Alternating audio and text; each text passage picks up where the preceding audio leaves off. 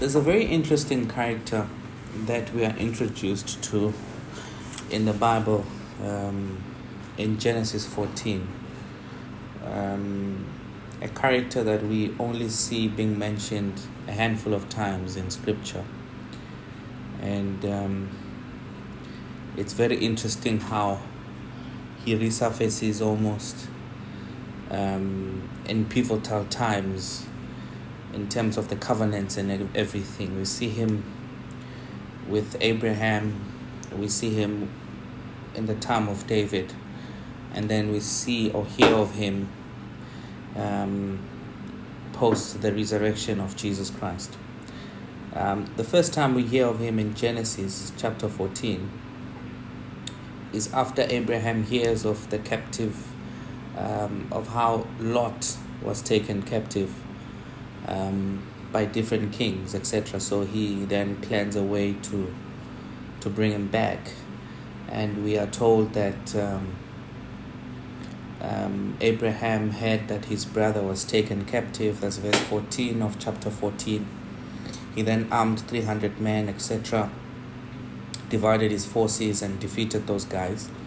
In verse 16 we are told that he brought back all the goods and also brought back his brother Lot and his goods, as well as the women and the people who were held captive. In verse 18, this character is introduced. We're told that then Melchizedek, king of Salem, brought out bread and wine. He was the priest of God Most High, and he blessed Abraham and said, "Blessed be Abraham of God Most High, possessor of heaven and earth, and blessed be God Most High, who has delivered your enemies into your hand." And Abraham gave Melchizedek a tithe of all that he had, right? And this is the first time, and it's quite interesting. We're hearing that this Melchizedek is the high priest, and interestingly enough, we are told that this Melchizedek was with him having bread and wine, and then later on we are told how Abraham then gave him a tenth, a tithe, which is very interesting. We do appreciate that the whole priesthood thing is then introduced when the children of Israel are taken out of Egypt, where God ordains this particular family, which is Aaron and his sons, that they would then hold the office of being priests. We see that in Exodus chapter 28 right to Exodus chapter 30, where even they had specific regalia that they had to wear. There were specific things that had to be done. So it's quite an interesting thing. But of course, before that happens, we are told of this Melchizedek. He then appears the second time. This time around, he is not necessarily appearing to meet anyone. It's David who writes a psalm about him, and it's quite interesting. And this is what it says in Psalm 110 verse 1. It says, "The Lord said to my Lord." So this is a conversation between the Lord, between the Lord and David's Lord. So two lords here are having a conversation. So we're going to play part in that conversation. He says, "The Lord said to my Lord, sit at my right hand, till I make your enemies your footstool." He says, "The Lord shall send the rod of your strength out of Zion. You will rule in the midst of your enemies. Your people shall be volunteers in the day of your power. In the beauties of your holiness, from the womb of the morning, you have the dew of your youth." Verse 4 says, "The Lord has sown and will not relent. You are a priest forever, according to the order of Melchizedek." Wow. "The Lord is your right hand. He shall execute kings in the day of his wrath." But this is what is interesting. The Lord has sown and will not relent, that you are a priest forever, but it is according to the order of Melchizedek. Now, It is the Lord speaking to the Lord. The Lord speaking to David's Lord. And this is what he says. You, Lord, are a priest forever according to the order of Melchizedek. So that's the second time we hear of this character.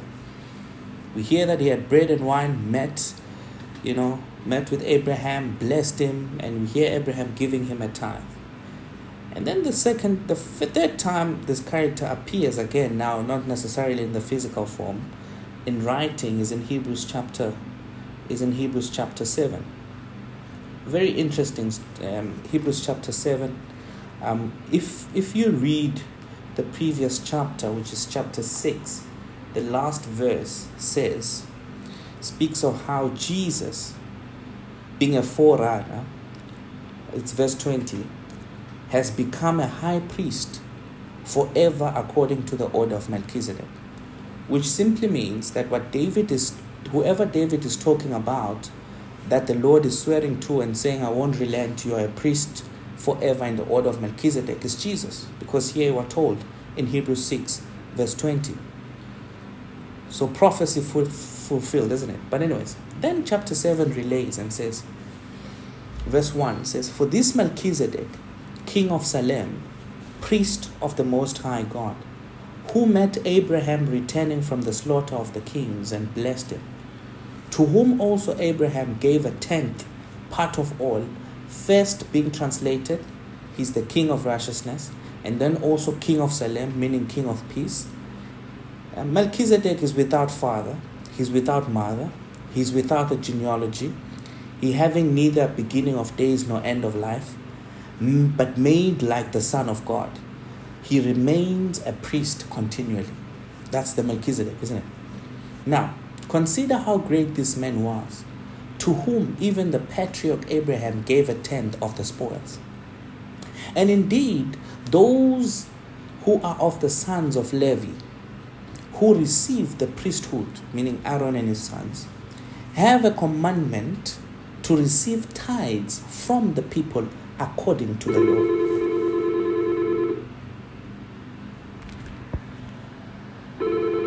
Sorry about that disturbance. I was on the point that this Melchizedek, we're told that he's the king of Salem, which means he's the king of peace, the king of righteousness. They say he has no father, he has no mother, he has no genealogy, there's no beginning of days, no end of life, but he's made like the Son of God. They say he remains a priest continually. Now, it says verse 4, now consider how great this man was, to whom even the patriarch Abraham gave a tenth of the spoils. And indeed, those who are the sons of Levi, or Levi, I don't know how you pronounce that, but it's that, right? Now consider those who are sons of Levi, who receive the priesthood. They have a commandment to receive tithes from the people according to the law. That is, from their brethren, though they have come from the loins of Abraham. But he whose genealogy is not derived from them received tithes from Abraham and blessed him who had the promises. I know this may sound confusing, but it's very simple. He's comparing two things. He says, Abraham meets this Melchizedek, which we've read in Genesis 14. Melchizedek breaks bread and wine and blesses him, and then all of a sudden Abraham gives a tenth of what he has. He says, in the future, there came a descendant or a people or sons of Levi, who we know it's Aaron and his sons, who were given the office of being priests and given that office to represent the people. Now he says, those guys received tithes from the people according to the law. But Melchizedek had already received tithes from Abraham before their time. That's what he's trying to say. So he's trying to show you how great this Melchizedek is. I'll show you why he says that. Then he says, but he whose genealogy is not derived from them received tithes from Abraham and blessed him who had the promises. Now, beyond all contradiction, the lesser is blessed by the better. Here mortal men receive tithes, but there he receives them of whom it is witnessed that he lives. Okay? He says here, mortal men, meaning the sons of Levi, they receive tithes, but he also, we hear that he received them, and we know that he lives. Okay? I don't know if you understand that. He's comparing. He's saying, here we have men who are mortal, meaning they die. They are receiving tithes. And we hear of a man who lives forever, who's receiving tithes. Okay? He says, verse 9, even Levi, who received tithes, paid tithes through Abraham, so to speak. For he was still in the loins of his father when Melchizedek met him. Which simply means that even when they were paying the tithes, it was indirectly paying to Melchizedek because they were still in the loins of this man. All right? Now, verse 11, he's now concluding what he's talking about.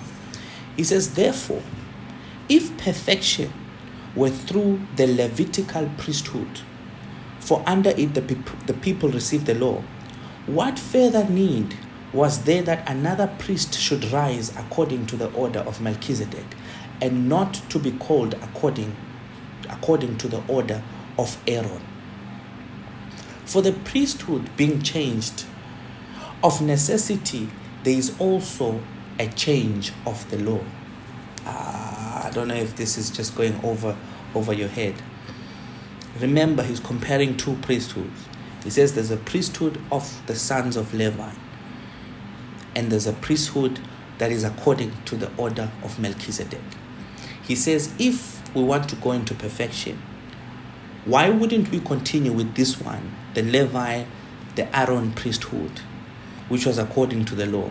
Why then is there need that there arises another priest in the order of Melchizedek? That's what he's asking. He says, now for the priesthood being changed, of necessity there is also a change of the law. Right? For he of whom these things are spoken belongs to another tribe, from which no one has officiated the altar. For it is evident that our Lord arose from Judah, of which tribe Moses spoke nothing concerning the priesthood. He only spoke of the Levi. He says it's only going to come from the Levi through the sons of Aaron and his sons. Those are the guys who are going to do this office. We're not hearing anything coming from Judah. But now we're hearing that there's someone coming from Judah who is actually now sitting in the office of being a priest. Right? He says, verse 15, and it is yet far more evident if, in the likeness of Melchizedek, there arises another priest, who has come not according to the law of the fleshly commandment, but according to the power of an endless life. Wow. For he testifies, you are a priest forever according to the order of Melchizedek. For on the other hand, there is annulling or removal of the former commandment. Why? Because of its weakness and unprofitableness. For the law made nothing perfect. On the other hand, there is the bringing in of a better hope, through which we draw near to God.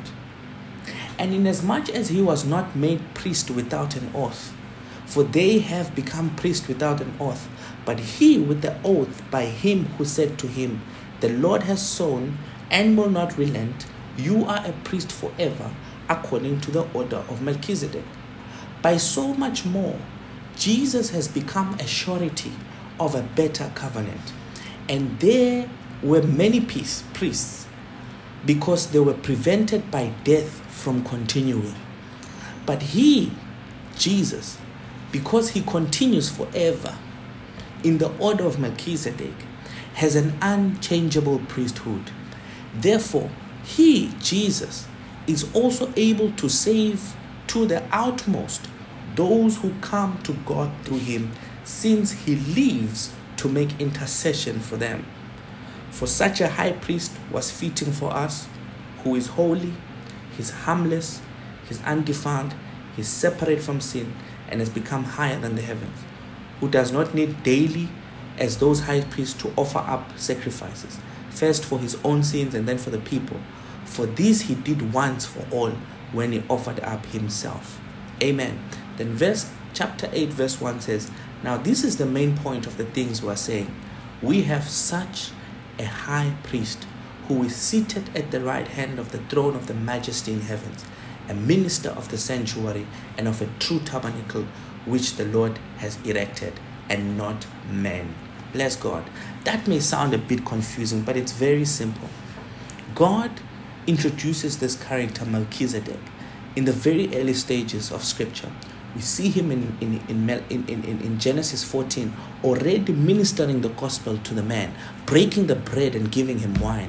That's why Jesus is able to tell those guys, those Pharisees who failed to believe in him, that Abraham saw my day and he rejoiced in it. Amen. He says, Abraham saw my day and he rejoiced in it. They say, look, man, you're not even 50 years of age. How can you be speaking of such? He says, before Abraham was, I am. So when did Abraham encounter this beautiful gospel? It's when he meets Melchizedek, who breaks the bread and gives him wine and bless him. But in response, Abraham then gives him a tenth of the spoils or the things that he got from when he was trying to retrieve to retrieve Lot and the other people. So then we are told that this priest, this Melchizedek, is a priest who does not die. He has an endless life. And we are told by David, who's now prophesying and giving us a glimpse of a conversation between the Lord and the Lord saying, come, sit at my right hand, I'll make you a priest in the order of Melchizedek. He says, I am sway and I won't relent. You are a priest forever in the order of Melchizedek. The Hebrew writer then comes with the revelation that Lord that the Lord was talking to is Jesus Christ. He says, now this Jesus has risen as a priest, as a high priest in the order of Melchizedek. It is not according to the laws, it's not according to the sons of Levi, who were given this office to continually run this priesthood, where they would kill animals on a yearly basis. They needed the temple and to access the holy place. He says, no, we're going to cut off that. We're going to bring in one from Judah. We're going to bring in someone who's going to come in the order of Melchizedek. He will do it once and for all. It's never going to be repeated annually. It's never going to be done on yearly basis. And guess what the Hebrew writer brings to our attention? That the sons of Levi were given by commandment to receive tithe from the people. He says that commandment has to be destroyed in order for it has to change. He says it there. It has to change for us to accommodate the high priest, the priestly order of Melchizedek. So now people are still stagnant. People are still fighting this thing. They don't want to get rid of this priesthood. I am here to say to you, we have a better order. We have a priest who actually, this is the benefit that you have to understand. The whole benefit around having a priest in the order of Melchizedek. Let me read it to you. It's very beautiful. We read it. It says, He, Jesus, continues forever as a priest, unchanging. Therefore, He is also able to save to the utmost those who come to God through Him, since He lives to make intercession for them. It's not a once-off thing. He lives to make intercession for them. He lives to make intercession for us. Guys, and this is the conclusion that he says, the Hebrew writer. I'm just going to have this main point. We have such a high priest. Amen. So forget about the order of the order of Aaron. Forget about the sons of Levi. We are not in that priesthood. We are in the priesthood of Melchizedek, a completely changed law. All right, a complete changed law. Now, therefore, never allow anyone to bring in the issue of tithes and make it a law and make it a commandment.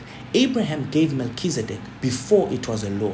It was then made a law for the people for the sons of Levi to receive tithes from the people. Now we are not in that order. We are back into the order of Melchizedek. Hallelujah. The one that Abraham acknowledged. So let us be careful how we bring in these things and how we then tie people. Oh, you need to pay your tithes, don't rob God, etc., etc. You need to understand context. In which priesthood are we in and why? Oh, are you saying we should not pay tithes? I haven't said that. I said it's not law. It's not a commandment. That's what I've said. Amen. Be blessed in Jesus' name. Amen.